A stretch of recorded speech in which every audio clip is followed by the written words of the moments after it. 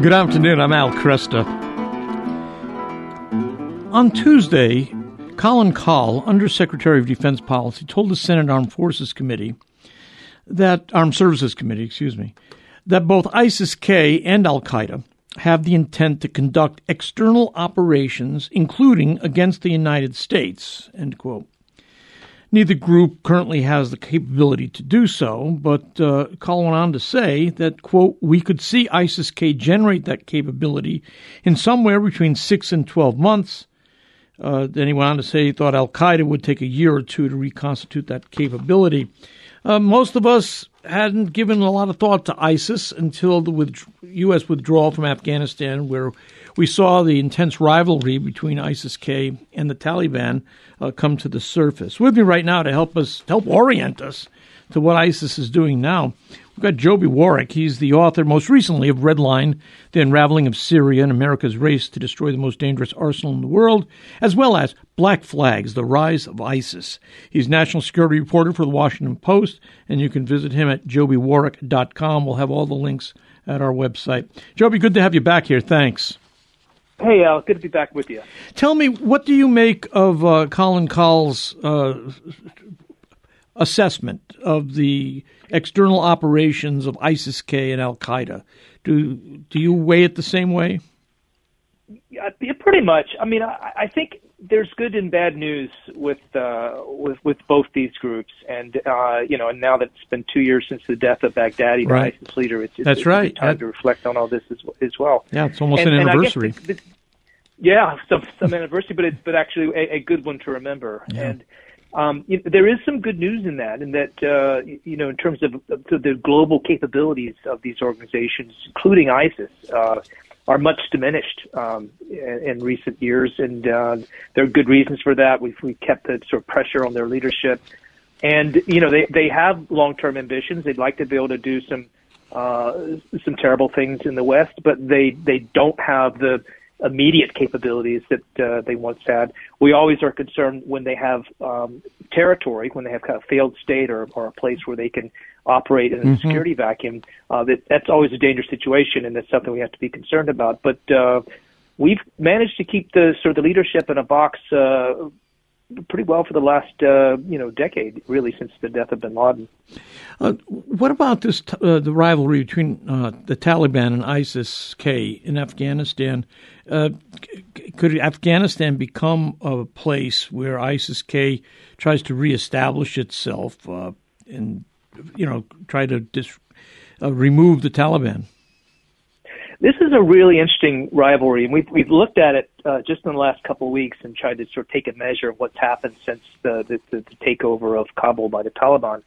And there's a real war here.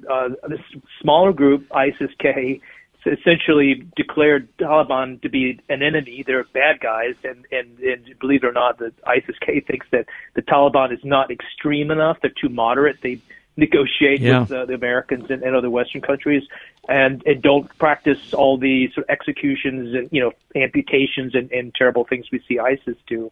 And so they decided to call the Taliban heretical, and they attack them wherever they can. And we've seen this really interesting, just since late August, increase in the level of violence by this insurgent group. Now going after the Taliban and doing the same things that they used to try to do to us with the roadside bombs and suicide bombers and assassinations, and it's taking a toll. But the Taliban is striking back. They've arrested or captured a couple hundred ISIS fighters in the last few weeks, and so you see this neck and neck rivalry going on. It's hard to see right now ISIS really gaining significant territory where they can really do some damage, but of course the problem also we see is that Afghanistan is in a world of trouble. Their economy is a basket case. It was in trouble before we left, and now it's really in bad shape. So you do have to worry that as time continues, and if people become unhappy with the Taliban, they might look to a group like ISIS-K to try to sort of fight against. It'd be a kind of resistance movement for them. There were reports that a delegation of the Taliban were received in Beijing 2 months or so ago. What can you tell us about China's interest in Afghanistan? We see both China and Russia looking for ways to extract some advantage. From the Taliban's point of view, they're looking for help wherever they can get it. They'd love to have it from the UN. They'd love to have it from anyone. And so you can see them kind of playing rivalries, playing the U.S. against China and so on.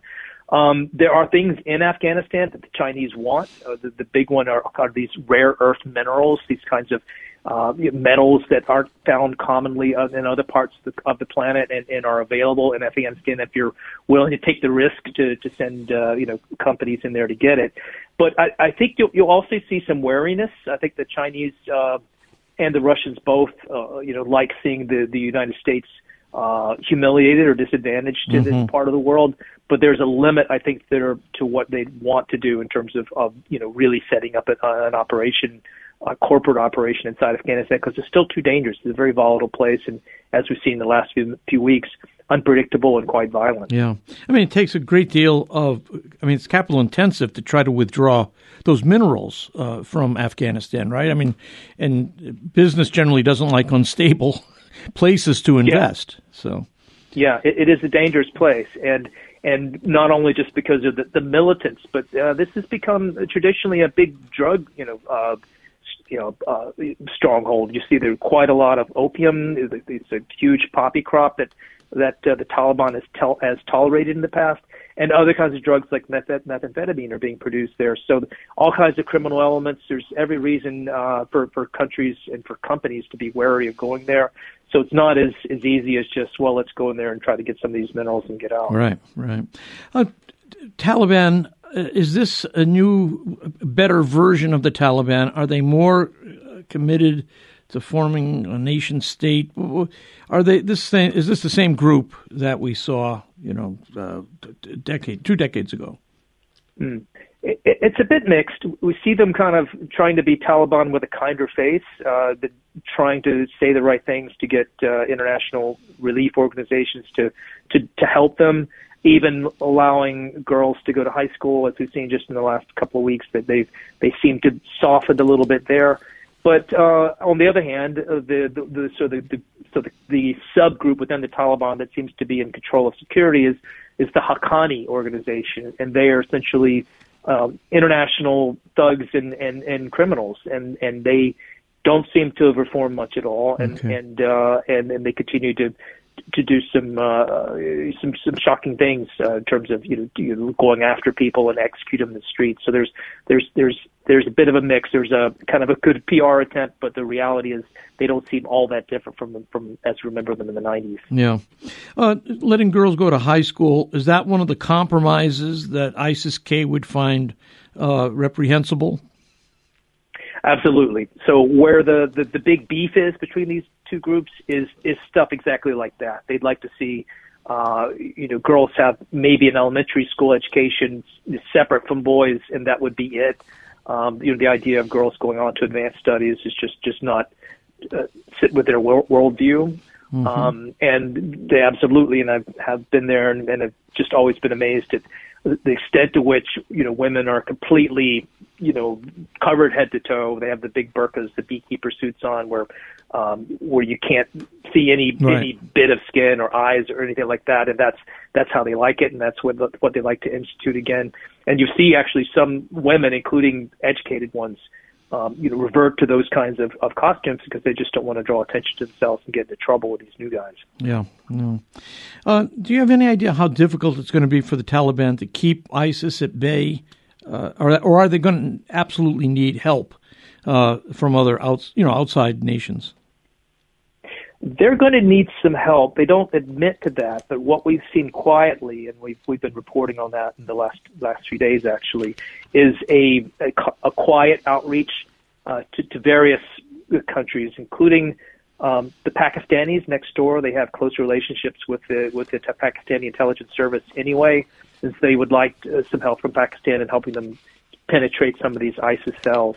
There is some cooperation between our intelligence agencies and the Taliban, just to the extent of kind of helping them locate some of these ISIS cells and go after them. There's kind of a mixed record on that. Sometimes the ISIS just doesn't seem, or Taliban doesn't really seem to want our help. But ultimately, they probably will need it if they really want to keep a handle on this insurgency. Of course, the other group we worry about is Al-Qaeda, which does have traditionally really good relations with the Taliban. There's some evidence that members of Al-Qaeda are back in Afghanistan in public in a way they weren't before. And the thing that our security people are really concerned about is making sure that Al-Qaeda is not allowed to regenerate and sort of fester and become the sort of the global menace that it was back in the 90s. Didn't ISIS emerge from remnants of Al-Qaeda? They did. So there was, after 9/11, and particularly after the invasion of Iraq in 2003, there was an Iraqi group that essentially called itself a franchise of Al-Qaeda, and it got Al-Qaeda's blessing to be this organization that called itself Al-Qaeda in Iraq. So it's like the first big franchise of Al-Qaeda. But these people, they as you indicated, they went on to become what we now know as ISIS, and they were too extreme for Al-Qaeda. And if you can get your head around that, they thought that Al-Qaeda thought they were lunatics. They were too violent, too brutal. Their theology was all over the place. They didn't really follow strict Quranic codes as Al-Qaeda thought they should. Al-Qaeda is as brutal and criminal as they are. We know that their leadership was actually educated. They were doctors and engineers, right, and people who had been to college, whereas ISIS was just the street gangs and just criminals and didn't really understand the Quran very well and didn't really care if they did or not. They just were more interested in the brutality and creating an image for themselves. So these two have really been at conflict since the earliest days, making friends at times when it appealed to them or when it helped both sides, but other times literally killing and fighting each other. So it's been a mix. Al-Baghdadi declared the caliphate. What's the status of that now since his death? Yeah, it's so as he was dying, his caliphate was on its last legs too, because it, as you know, and our listeners will remember, at one point it controlled about a third of Syria and as much as Iraq. It was about the size of England. It was by far the most powerful terrorist group in the world. It had its own empire with universities and military bases and more weapons and more money than they could even use. And since the death of Baghdadi, they've kind of shrunk away to essentially a shell of what they once were, and just pockets of fighters here and there, but not really controlling territory. Yeah, Joby, thank you so much. Really appreciate your help on this. Absolutely, it's a pleasure, Al. Good luck to you. Joby Warrick, Black Flags: The Rise of ISIS.